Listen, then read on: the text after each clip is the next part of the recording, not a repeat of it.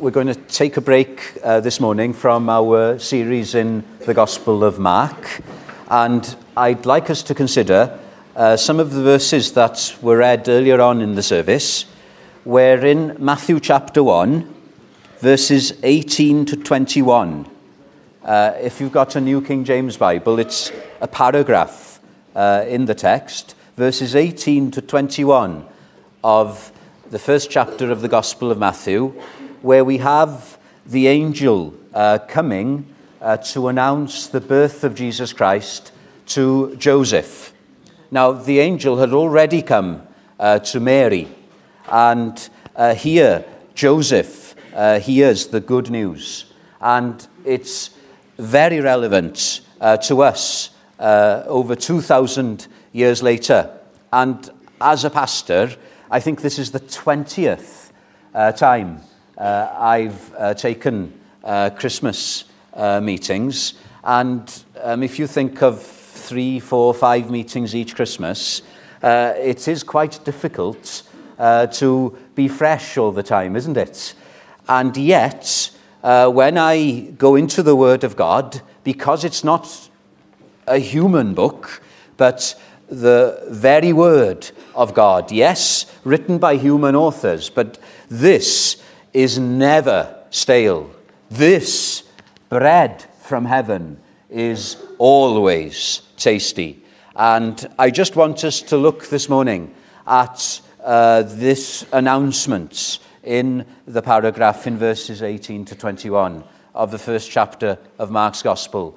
And the one thing I've got to bring before us this morning is this: Christmas is a crisis. Now, maybe you don't quite agree with that. Maybe for you, Christmas isn't a crisis, but maybe it is. It's a very stressful time of year. But Christmas, here in this paragraph, is a crisis. Now, do you know what a crisis is?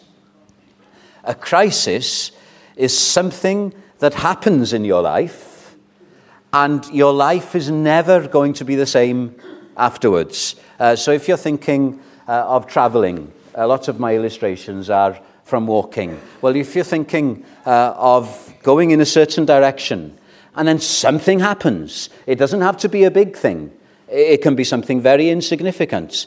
But as a result of that one thing, you're no longer going in the same direction. A crisis has happened, and your life now is never going to be the same again. It's revolutionized your life. Now, my friends, the message of Christianity is a crisis. The message of Christmas is a crisis. Now, let's open that up and ask, how is it a crisis? My first point is this: it's a crisis in terms of a worldwide event. Now, what do we mean by that? Now, the birth of Jesus Christ was as follows. What do those words mean? Those words are not just something personal, are they? They are part of history. What comes before those words? You've got a long list of genealogy, not very interesting in and of itself, but very significant, because it traces the birth of Jesus Christ right back to the beginning of creation. This is a crisis in terms of the big picture, world history. Christianity isn't just something that happens to me on a personal level. It's something big. What year is it?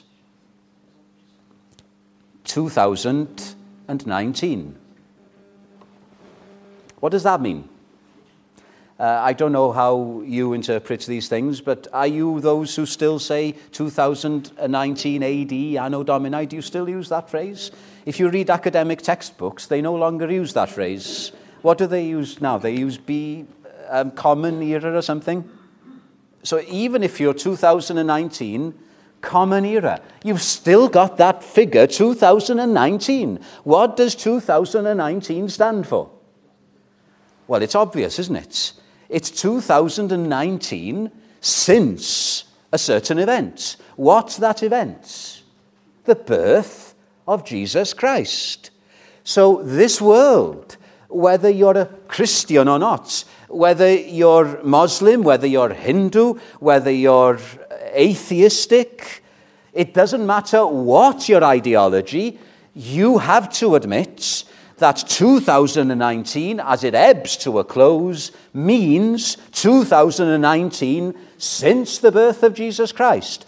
This world is divided into two. The crisis was the birth of our Saviour. Everything that went before was before Christ. Everything since is Anno Domini, 2019, in the year of our Lord. That's what it means. Isn't that a crisis? That hasn't been changed, has it? Whatever will happen to our society as it becomes less Christian, it's still going to be 2019, 2020. Now, why? Why is Jesus Christ so unique? Why aren't the founders of other religions put on such a pedestal? Well, look at the details here. An angel came to Joseph, but it wasn't an angel that was being announced in terms of the birth, was it? Mary was betrothed to Joseph, and she was found with child. So she was pregnant. So there was an embryo at this stage in her womb. There was a human life, something physical, not a freak, but a real human life. But that's not all, because Jesus wouldn't have been unique if he was just an embryo, because we've all been embryos, haven't we? But look at what else is said. She is found with child of the Holy Spirit. Now that's what makes Jesus Christ unique. Who's the Holy Spirit? The Holy Spirit is God. The Holy Spirit is the third person in the Holy Trinity, Father, Son, and Holy Ghost. Who is Jesus Christ? Now, my mind isn't going to be able to take this in, and your minds are not going to be able to either. Jesus Christ is a real embryo, a real human being growing in Mary's womb.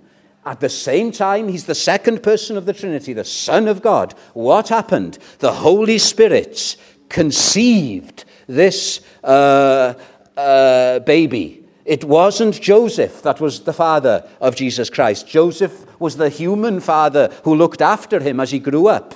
But the conception was from the Holy Spirit. So it was Mary that became pregnant. But the Father was the Holy Spirit. Now, I don't understand that, right?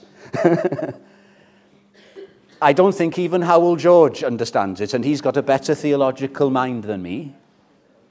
None of you understand it. Not even Errol Davis understands it.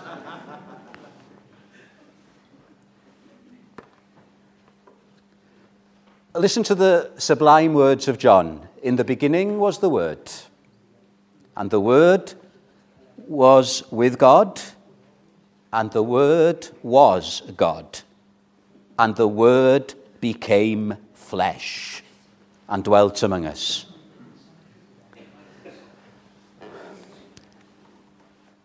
God didn't become a man in the sense that God changed into a man. God didn't put on humanity in the sense that one puts on a mask. This is the mystery.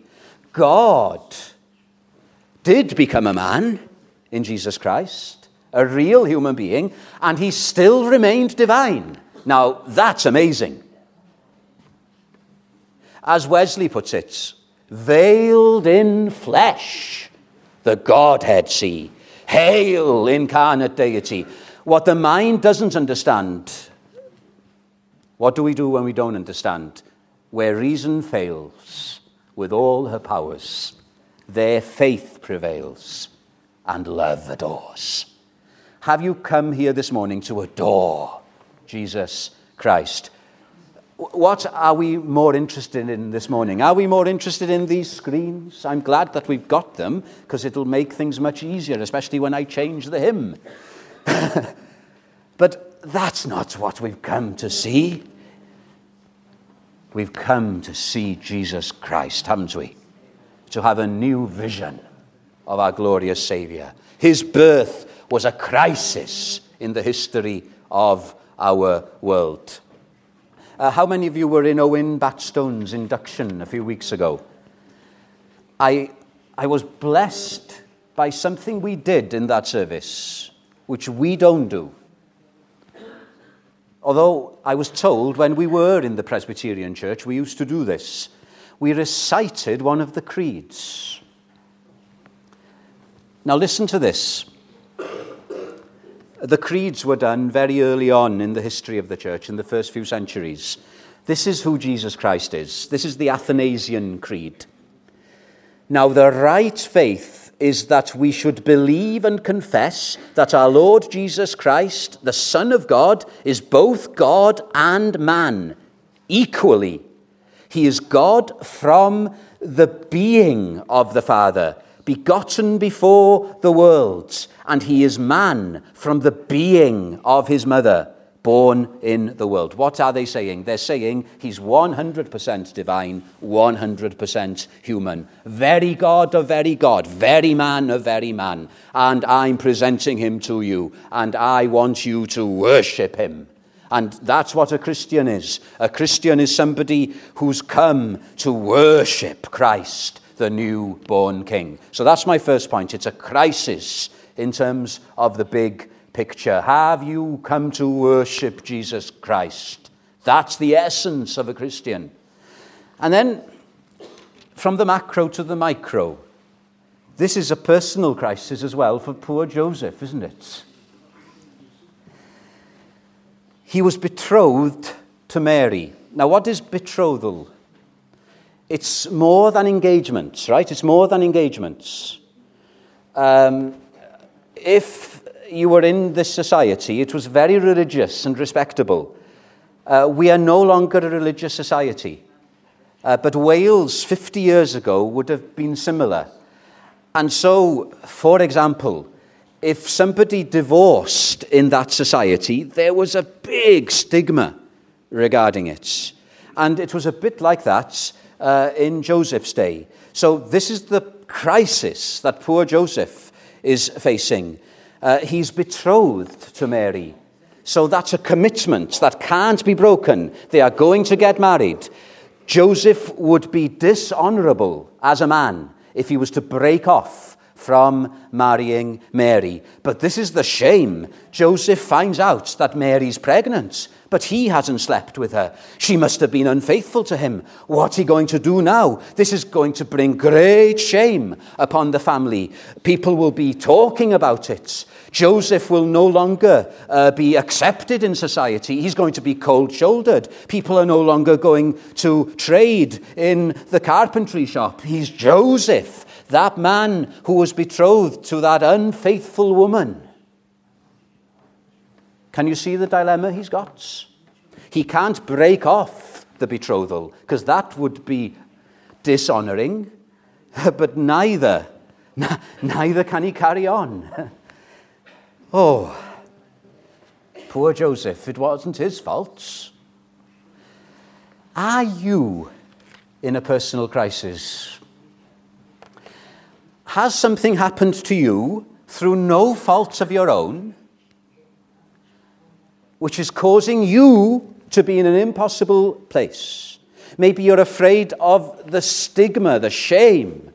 Am I talking to somebody here this morning? Maybe you're the innocent party.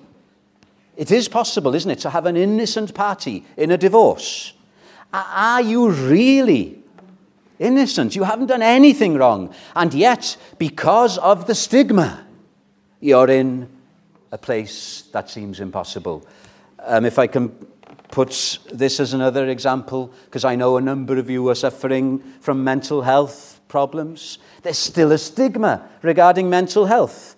And it's not your fault, but you're finding yourself in an impossible place. What do you do? What do you do? What could Joseph do? Poor Joseph. You know, there's a hymn which puts it brilliantly. It says, maybe this is you, your back is up against the wall when all things seem against us to drive us to despair. We know don't you? One gate is open.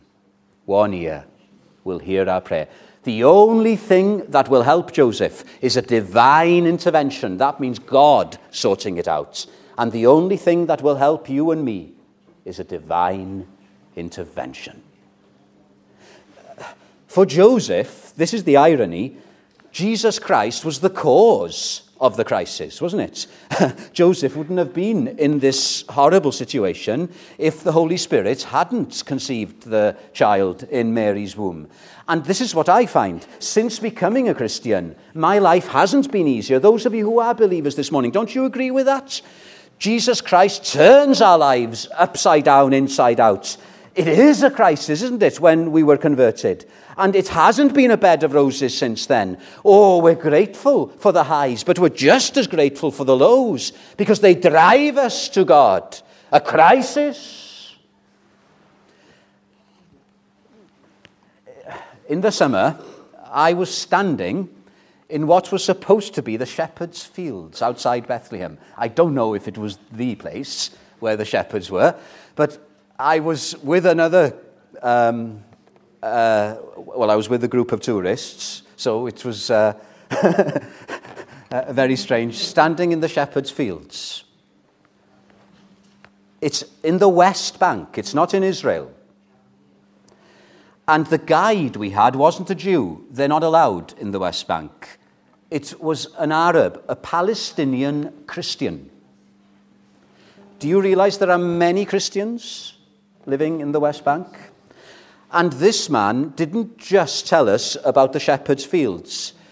He was asked a question about their situation. And these people, they no longer are able to travel to Israel without permits. And they all have to have individual permits. So he was telling us, as a family, if we wanted to go to the seaside or something, we'd have to go into Israel, and we'd all have to have a permit as a family. And he was saying it's an impossible thing to do, to visit the seaside. And he was talking about the oppression. Now, whether we agree or disagree is beside the point. What I'm saying is this. Here was a man who was in a personal crisis. And you know what he said? He said, as a believer, I don't think it's right to use violence, as a number of people in the West Bank are doing, to try and change the situation. This is what he said, and I'll never forget this. Here is a man oppressed. He is a man who can't even go to the seaside without great trouble. This is what he said. But I will trust in the Lord. I will trust in the Lord. Can you say the same thing? Whatever your crisis is, can you say, I will trust in the Lord? And he went on to say, even if he doesn't deliver us from our oppression, I will still trust in him because he will have something better for us. Can you say that? Even if he doesn't deliver me from this crisis, even if the problems are still there, he's got something better for me. That's the kind of God we have. A God who is always there. Jesus is Emmanuel, God with us. Emmanuel, with us dwelling. Whatever your crisis, can I just encourage you, take it to the Lord in prayer. And my third and final point, and this is my most important point. This isn't just a world crisis, not just a personal crisis, but it's a crisis of salvation. Now, we've heard that word, haven't we? I preached on it last Sunday morning. I'll be preaching on it throughout this Christmas. Look at what the angel said to Joseph. While he thought about these things, verse 20, behold, an angel of the Lord appeared to him in a dream, saying, Joseph, son of David, do not be afraid to take to you Mary, your wife, for that which is conceived in her is of the Holy Spirit, and she will bring forth a son. This is salvation. And you shall call his name Jesus. That means Joshua, and it means deliverer, Savior, for he will save his people from their sins. The Palestinian guide we had, he was talking about physical oppression, a stronger state oppressing a weaker country. But this saving that Jesus is going to do isn't from physical oppression. It's from spiritual captivity. That's what you and I need the most. Oh, yes, we have personal crises, don't we? And this world is full of difficulties. 2020 won't be problem-free for any of us. And what I'm saying is this: if you're trusting in Jesus Christ, he will be with you in all of those difficulties. But my friends, our biggest crisis, our biggest problem is our relationship with God. That we're sinners and that God is holy, that we're condemned, and that God, in his love, has provided somebody to deliver us. You know, God is good. God is not bad. He's not a harsh taskmaster, even though we're under his righteous judgments. Look at the mess this world's in. Look at the mess our society's in. Look at the mess you and I are in by nature. And you know what God does? God doesn't just say, let them stew in it. That's what they deserve. Do you know what God is? God is a God of grace. Do you know what grace means? Grace means undeserving favor. And God sees us in this mess. And he says, yes, they deserve it. But I won't let them stay in it. I will do something about it. A number of you have been helped by Tim Keller's books. And this is a quote from Tim Keller. God is infinitely holy, so our sin could not be shrugged off. He is infinitely loving. He knows we could never climb up to him, so he has come down to us. That's the good news. That's why Jesus Christ came. God had to come himself and do what we couldn't do. He didn't send someone. This is Keller now, not me. He doesn't send a committee report or a preacher to tell you to save yourself. He comes himself. I like that. He came himself in the person of Jesus Christ.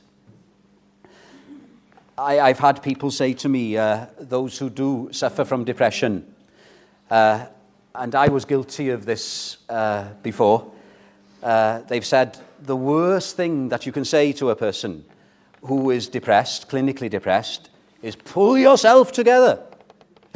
Get yourself out of the situation you're in.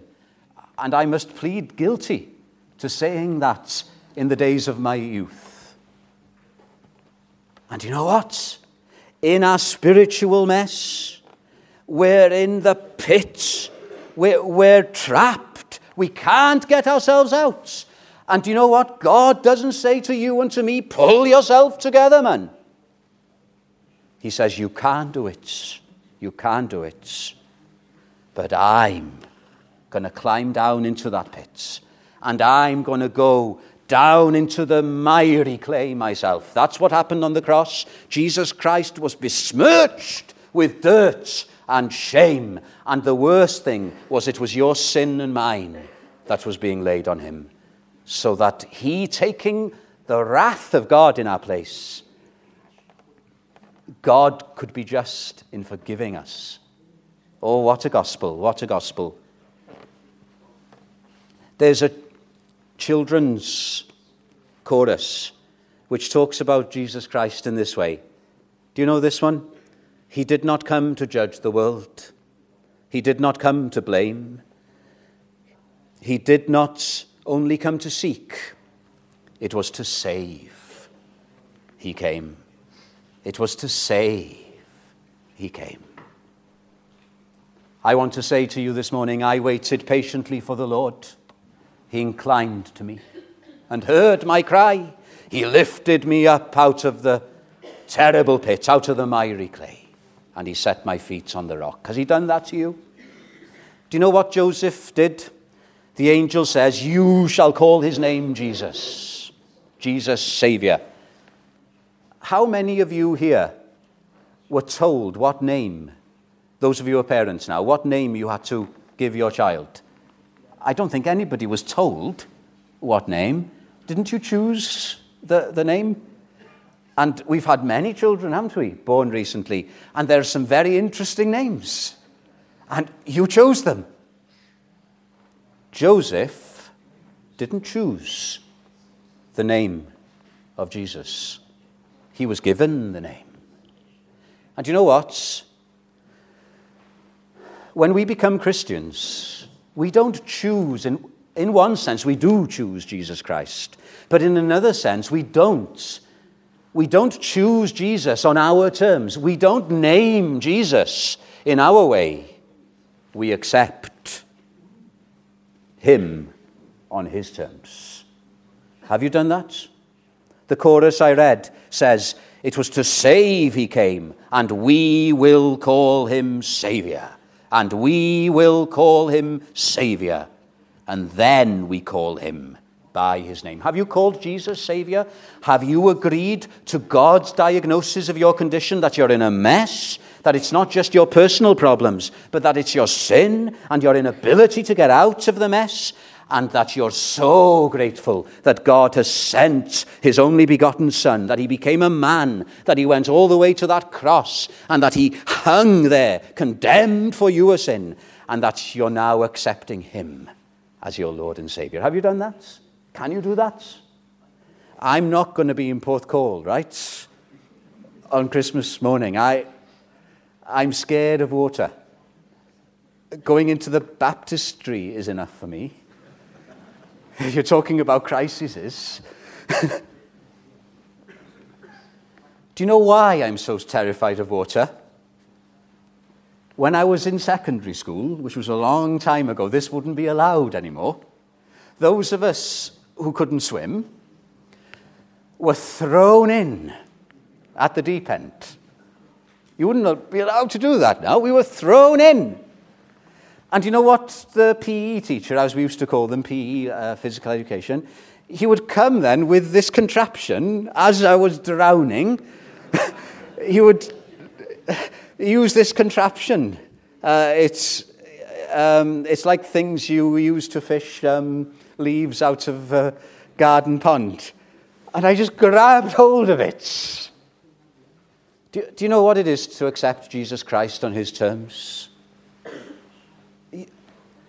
You just dive into the ocean of the love of God in Jesus Christ. That's how C.S. Lewis describes conversion, as diving. It doesn't matter how you dive. You just abandon yourself. And you know, it's not a little contraption then that you're holding on to. You will call his name Jesus, for he shall.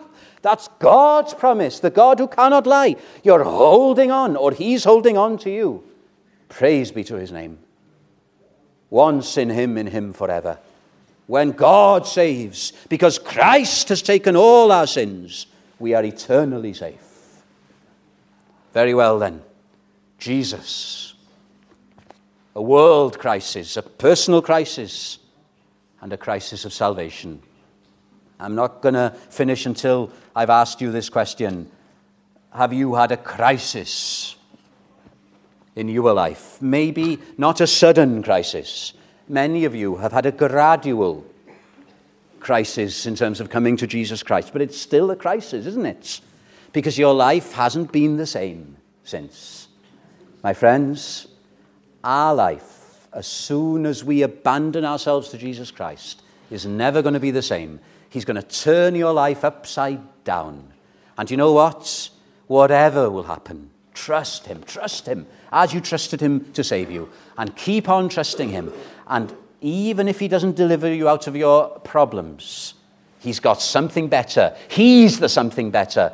And aren't we traveling not to the beach? We're not going to the beach, are we? Well, we are on Christmas Day. Maybe some of you are. We're going to the promised land.